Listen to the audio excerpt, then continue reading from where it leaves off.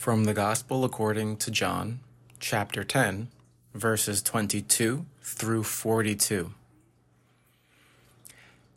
It was the feast of the dedication at Jerusalem. It was winter, and Jesus was walking in the temple, in Solomon's porch. The Jews, therefore, came around to Jesus and said to him, "How long will you hold us in suspense? If you are the Christ, the Messiah, then just tell us plainly." Jesus answered them, "I told you, and you don't believe. The works that I do in my Father's name, these testify about me. But you don't believe because you are not of my sheep, as I told you.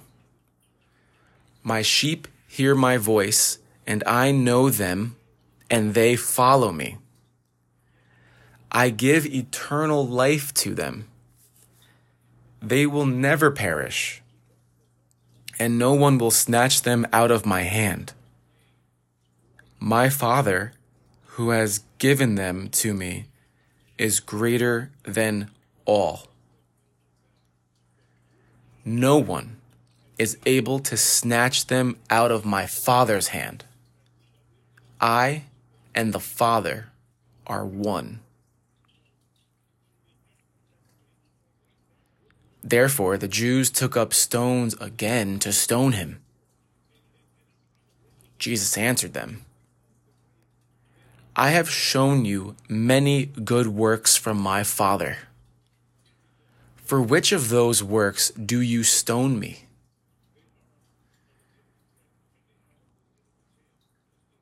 The Jews answered him, "We don't stone you for a good work, but for blasphemy, because you, being a man, make yourself out to be God." Jesus answered them, "Isn't it written in your law that I said you are gods?" According to Psalm 82, verse 6. If he called them gods, to whom the word of God came, and the scripture cannot be broken, do you say of him whom the Father sanctified and sent into the world, "You blaspheme, because I said, I am the Son of God"?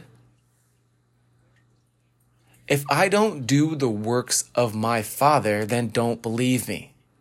But if I do them, though you don't believe me, believe the works, that you may know and believe that the Father is in me and I in the Father.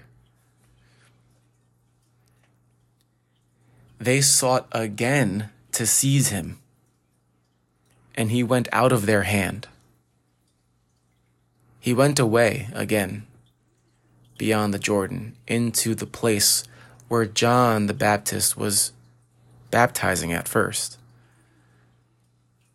and he stayed there. Many came to him.